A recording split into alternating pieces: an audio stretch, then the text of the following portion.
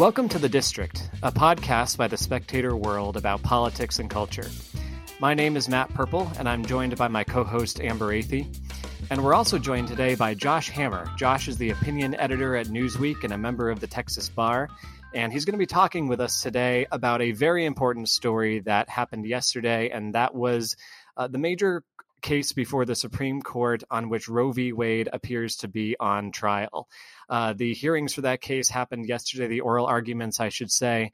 It was very interesting, and it had both pro-lifers and pro-choicers alike sitting on the edges of their seats, because this is probably the most compelling challenge to Roe v. Wade in a good 30 years. It is a very, very big moment for the abortion issue. And Josh, I want to start with you. What did you make, just generally speaking, of what you saw from these arguments yesterday? Yeah, so thanks so much for having me, guys. So I listened to the entirety of the oral arguments. I listened to it from second one until it was over here.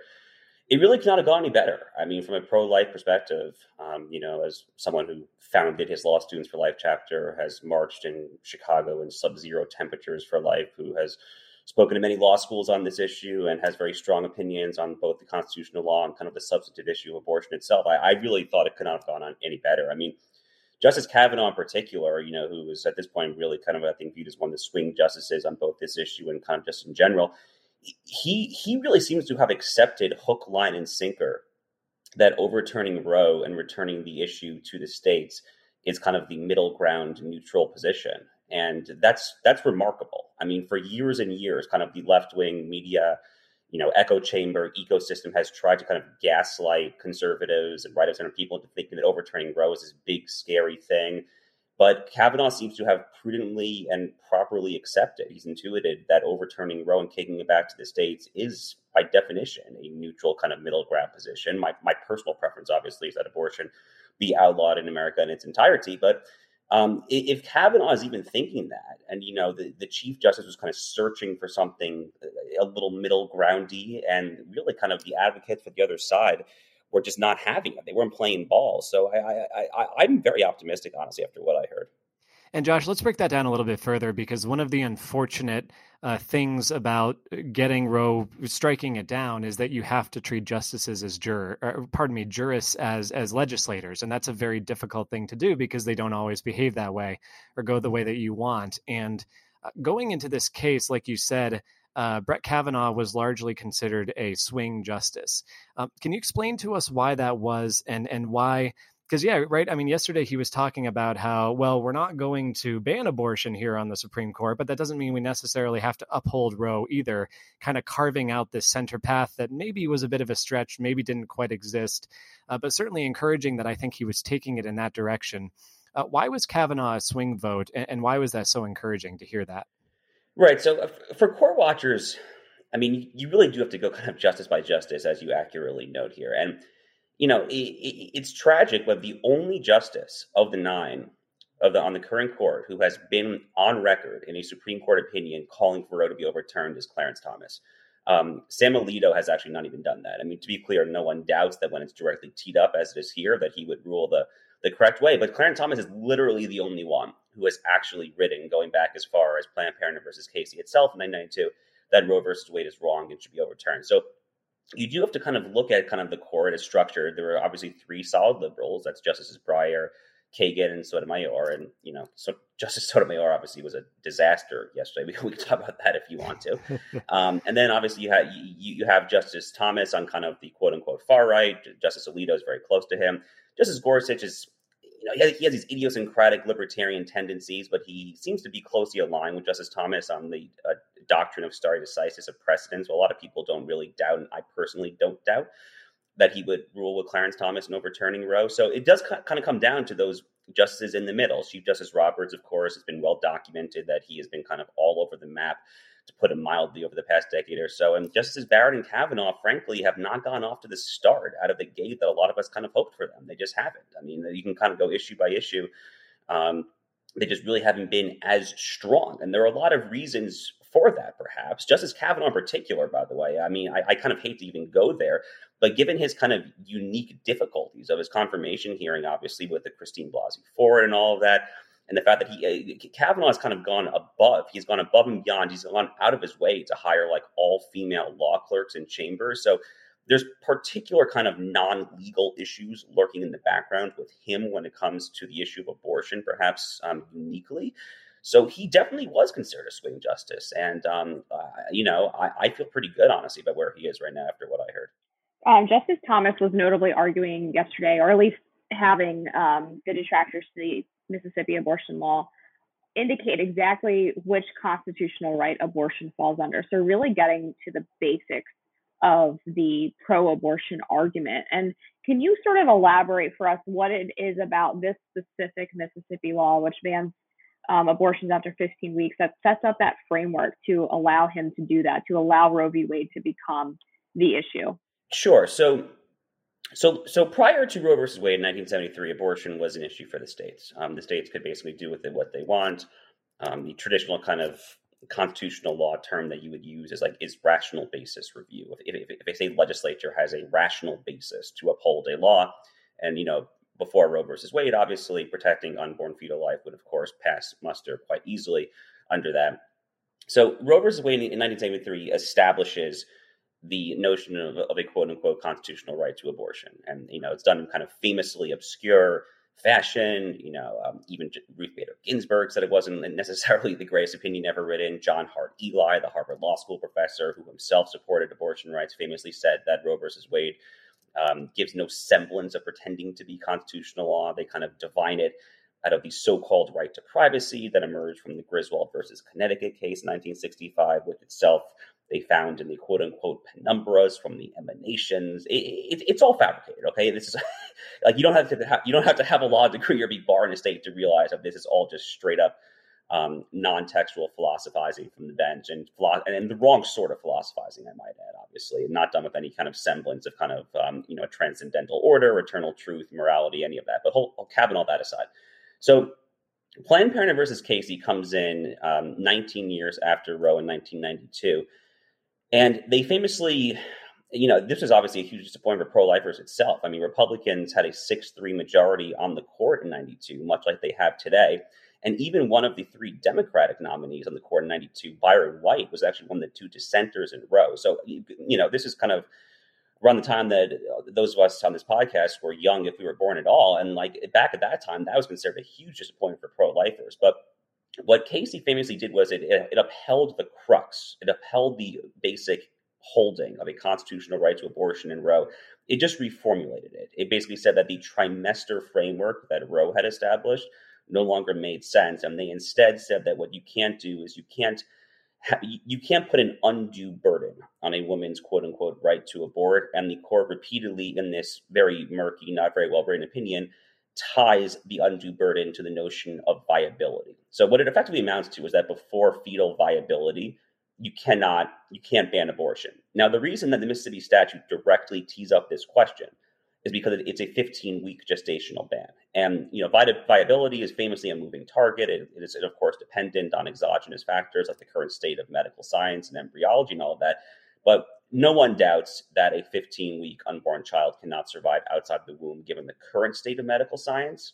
Therefore, Casey is directly on the chopping block, and by extension, so is Roe. Josh, let's talk about that viability issue for a minute here, because one thing that I've always found remarkable in looking this up is that you can find some sources that will say, at the time of Roe v. Wade, viability was about 28 weeks. Others will say now it's 23 weeks, it's 20 weeks, it's 24 weeks. It really is just completely blurred. I mean, the news reporting on this is actually very bad, and that nobody can seem to figure out what the target is, as you put it.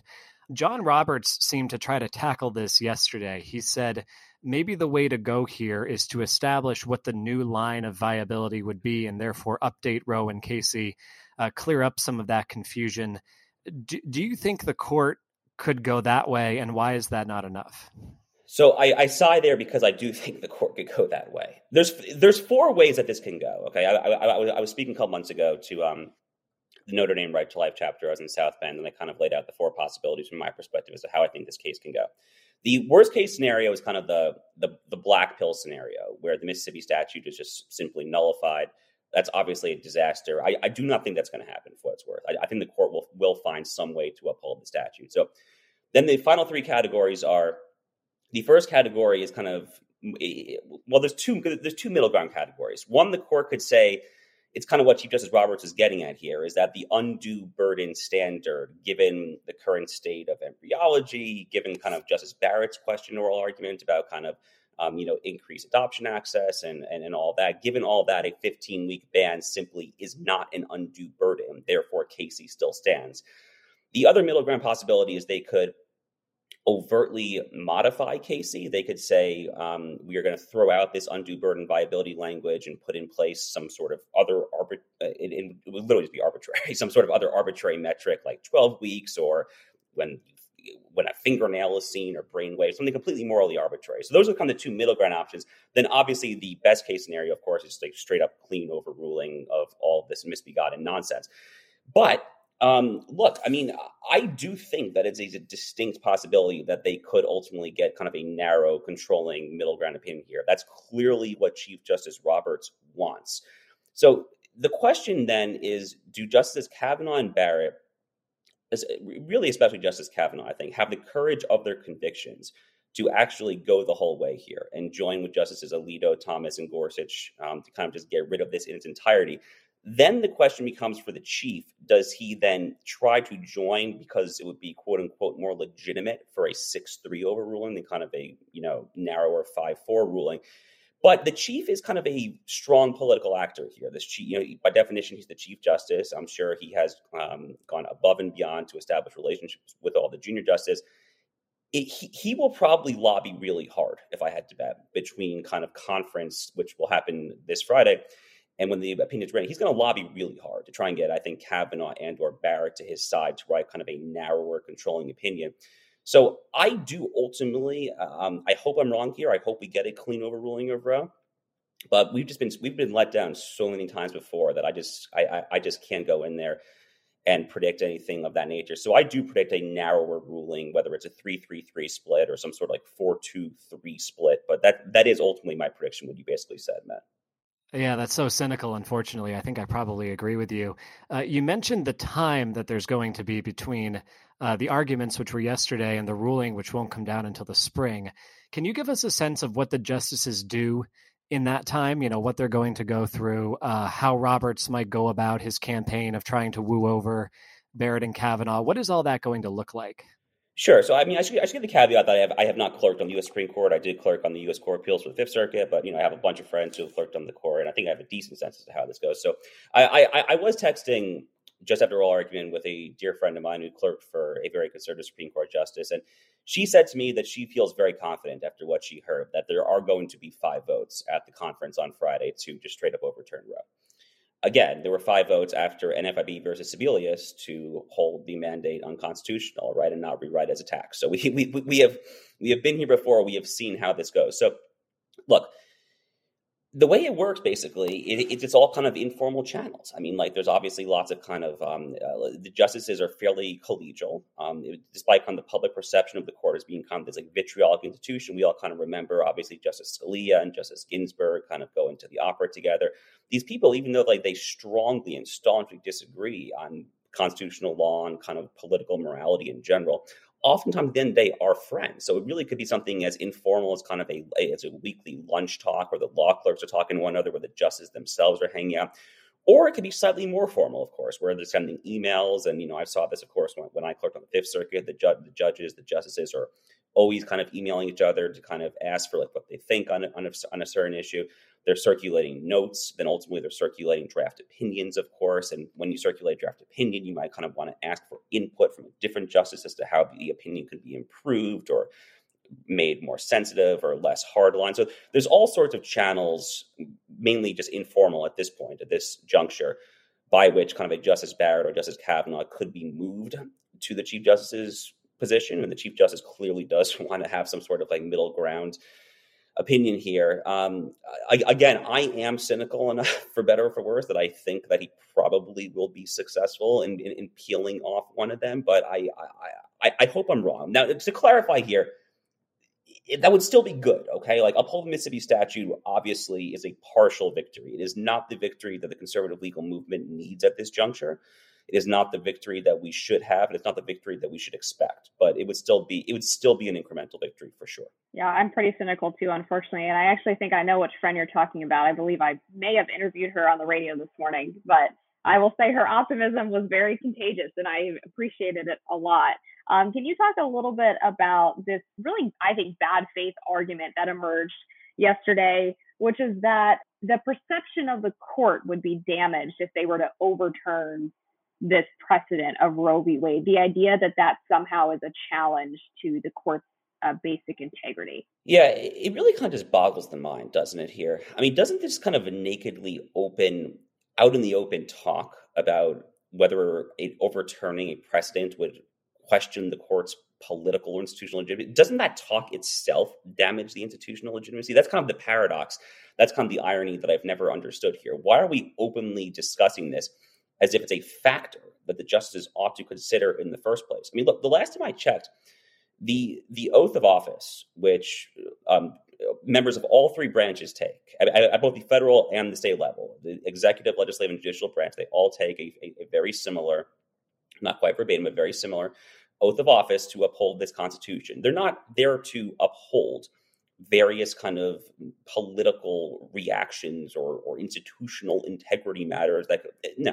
All of this is terrible, and it obviously is telling that Justices Breyer and Sotomayor, in particular, that their lines of questioning did talk about the perceived institutional legitimacy, because they know that when it gets down to brass tacks on the actual substantive constitutional law doctrines there, that it's simply not on their side. Again, even Ruth Bader Ginsburg, the famous ACLU lawyer, trailblazing feminist, vociferous proponent of abortion rights, she famously said that the grounding for Roe versus Wade was not super solid. Like this, it's really not a difficult question as a matter of bread and butter constitutional law. So it's very telling that they had to go to that there. But again, the paradox is that the fact that we keep on talking about this, and the Chief Justice himself has played into this so badly over the past 10 years. He transparently cares about how the court is received here, or perceived, But the more that we just talk about it, I think the worse the integrity of the court actually becomes. They really just need to shut up and stop talking about it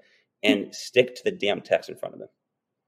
Josh, I think to be involved in the pro-life movement, is, as you have been and as I have been, is to be cynical naturally, because, I mean, to call this herding cats is like an insult to cats, right? It's so difficult to keep track of. And you really do end up where, like, you're thinking about it from like the bottom of a whiskey bottle, and you're like, I really only trust two of these bastards. You know, at the end of the day, we may only get Thomas and Alito to go the way that we want. I don't think it's going to be that few, but that thought does come up.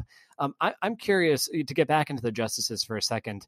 I have trust issues with Neil Gorsuch right now, and that comes after the Bostock decision. And I know that you've been critical of Gorsuch in the past. I think he gets a lot right, but that decision is a sticking point.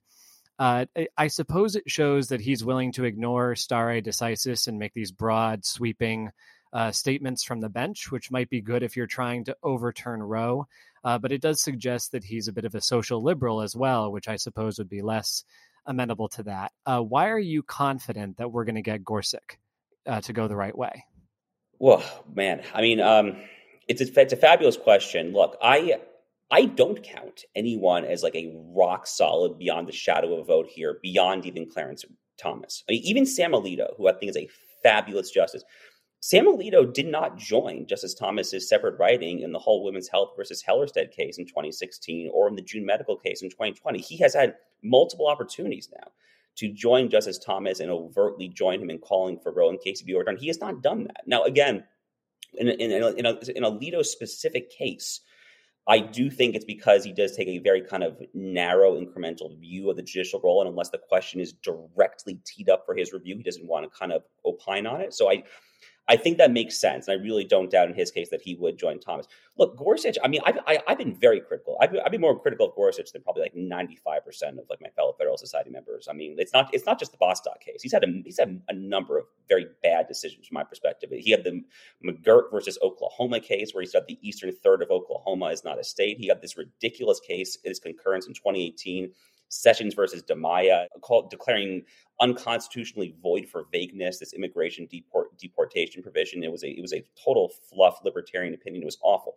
So I have been pretty kind of out there criticizing him, but I do take some solace, because if you look at some of the other areas where he has written on, I'm thinking of a Voting Rights Act case out of Texas in particular, and then there's also kind of the Bladensburg Cross case, that was kind of the Establishment Clause case out of Maryland. Those are the two instances that I can think of where he has joined the most hardline Clarence Thomas position, and he has done so on expressly stare decisis grounds. He does seem to take a very, very, very really hard view, I guess, for lack of a better term, of precedent, where he basically agrees with Thomas, where when you are confronted between the text and precedent, the text has to win out, quite simply. Even Alito does not quite join, based on those two opinions I just mentioned, the Voting Rights Act case and the Bladensburg Cross case. Even Alito, I don't think, joins Thomas and Gorsuch in taking that hard line of a view of stare decisis. So again, when we get back to a question of this bread and butter constitutional law, where it is that obvious that the case for the quote unquote constitutional right to abortion is that flimsy, and if I had to guess, I do think that Gorsuch probably agrees that as a basic matter of reading the text, it is flimsy. When he's confronted between that and precedent, I do think he will choose the text. But you're totally right to flag this, by the way. I do not think that Neil Gorsuch. I literally don't think that anyone besides Clarence Thomas is like locked, gun, like set right in there, ready to overturn Roe versus Wade tomorrow. And that itself, obviously, is a huge problem for the conservative legal movement, that we cannot say that beyond a shadow of a doubt. Can you give us a quick rundown of some of Amy Coney Barrett's arguments about the undue burden standard yesterday? Because I was really struck by this moment where the liberal activists were arguing to Amy Coney Barrett's face that being pregnant or having children creates this massive obstacle to a woman's career. Yeah, I mean, the irony of that obviously is deeply transparent, right? I mean, she has 7 children, two adoptees, if I'm not mistaken. There, that's right. I mean, yep. Yeah, I mean, literally, if anyone knows that having children is not necessarily an undue burden to having a professional career. I mean, there was some Babylon Bee article from September 2020 when she was nominated that resurfaced in one of my group chats yesterday. I can't remember the exact title, but it was Amy Coney Barrett has to have husband prepared dinner so that she can go back in the chambers to reverse Roe versus Wade or something like that. She knows this better than anyone in the world. And honestly, this entire kind of progressive mantra that pregnancy is kind of an insuperable barrier to kind of advancing. It's just so distasteful, right? As kind of a general pathology. Or kind of a general view of mankind, or as the case may be in this case, womankind.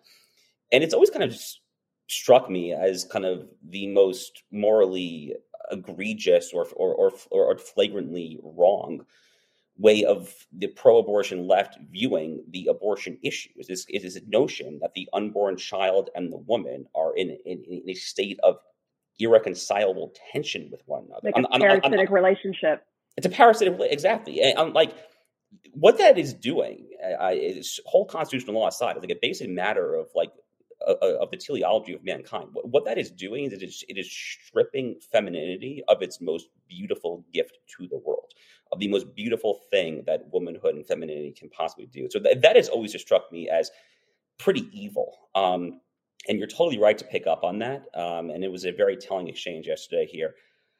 Amy Coney Barrett in particular, I know, I feel like I know in her bones she just knows that all of this is garbage, but she takes a somewhat middle ground view on stare decisis. She's a very loyal Scalia clerk. She's basically adopted his view of stare decisis. Scalia, to his credit, of course, did call for Roe to be overturned repeatedly.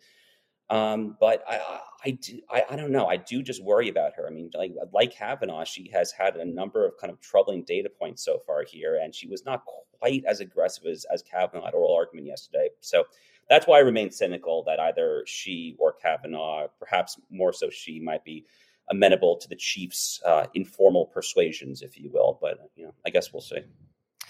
Hey, Josh, if this deeply cynical, almost depressing podcast is correct, then we could end up with a decision that doesn't throw out Roe. And if that does happen, there's going to be recriminations, especially on the right? Because younger conservatives right now have grown impatient. They're tired of waiting. They've watched this very sluggish, very gradual process of trying to get these conservative justices on the court. And then, we're still in a position where Roberts could go the wrong way. Kavanaugh could go the wrong way. There's been a lot of kind of ominous noises made towards the Federalist Society, like you'd better get it right this time, or we're going to look somewhere else. And I know that you're one of these conservatives who's, at least a little bit skeptical. The problem is there's nothing else there institutionally at the moment, right? We don't really have any other channel, any other venue for lawyers, jurists, justices to get people onto the Supreme Court. So I wonder how much of this is just noise. And I guess I'm wondering if Roe does not get struck down in the spring, what happens?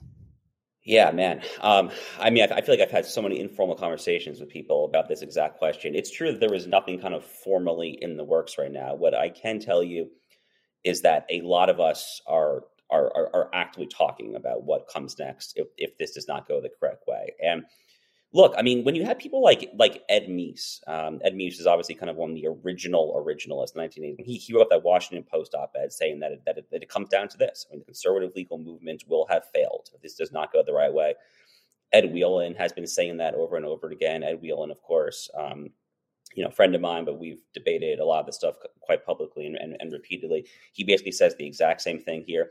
When you have so many kind of conservative legal movement elders arriving at the same conclusion, I do think that everyone intuits that this is the case. So what the exact form of what kind of like new rival organization or something that might come next, what it looks like, I can't tell you. I can promise you that these conversations are happening. I am a part of some of them. I wear a lot of hats in my career, so it's like a little unclear as to exactly what role that I could take if a new organization is started. But clearly, if Roe is not overturned here, something has to give. Now, here's the key question. Well, there's a lot of key questions, but the big thing that gets brought up, and I have a lot of these conversations, is what is the difference between Conservative Legal Movement, Inc., by which we generally mean the Federal Society. We really kind of probably also mean parts of kind of the Heritage Foundation, Judicial Noms Apparatus, and some like-minded orgs, Judicial Crisis Network, maybe. What's the difference between that and Originalism, Inc.? In my mind, they're somewhat inextricable, but a lot of people try to argue that they actually are quite distinct, and that the problem with the former is more just vetting for courage, vetting for willingness to throw up bad precedent, do the right thing. But I'm happy you raised the Bostock case by Justice Gorsuch, because it was the Bostock case in particular that I think really red-pilled me and a lot of others on the notion that, no, it actually isn't just vetting for courage here. There is something wrong with this overtly, over-the-top, morality-stripping, positivist encapsulation, distillation of originalism, where even kind of someone who was trained in the natural law under John Finnis, like Neil Gorsuch was, on kind of a bread and butter kind of moral case, like the transgender issue in Title VII in Bostock, arrives at the conclusion he did. So this is going to have to get teed out if Dobbs does go the wrong way and what a new rival org would look like. Here's the thing that I will say in the Federal Society's defense, and I'm literally a card-carrying Federal Society member. I do a lot of FedSoc talks. It is a wonderful network, okay? Like I have made so many amazing professional acquaintances, and I have a lot to be grateful for. But at the end of the day, if all of that is like totally like back burner, like who the hell cares if we're not getting the results that we care about? So something I can all but assure you that if this case goes the wrong way, there will be at least one or two new kind of rival outfits that will be trying to kind of get in the judicial noms game, will be trying to kind of train the next generation of law students, young lawyers, to do something different. I just can't tell you exactly what shape that will look like. Thank you for listening. If you enjoyed this podcast, please check out more at spectatorworld.com. And if you'd like to listen to us, please check us out on iTunes, Stitcher, or wherever podcasts are available.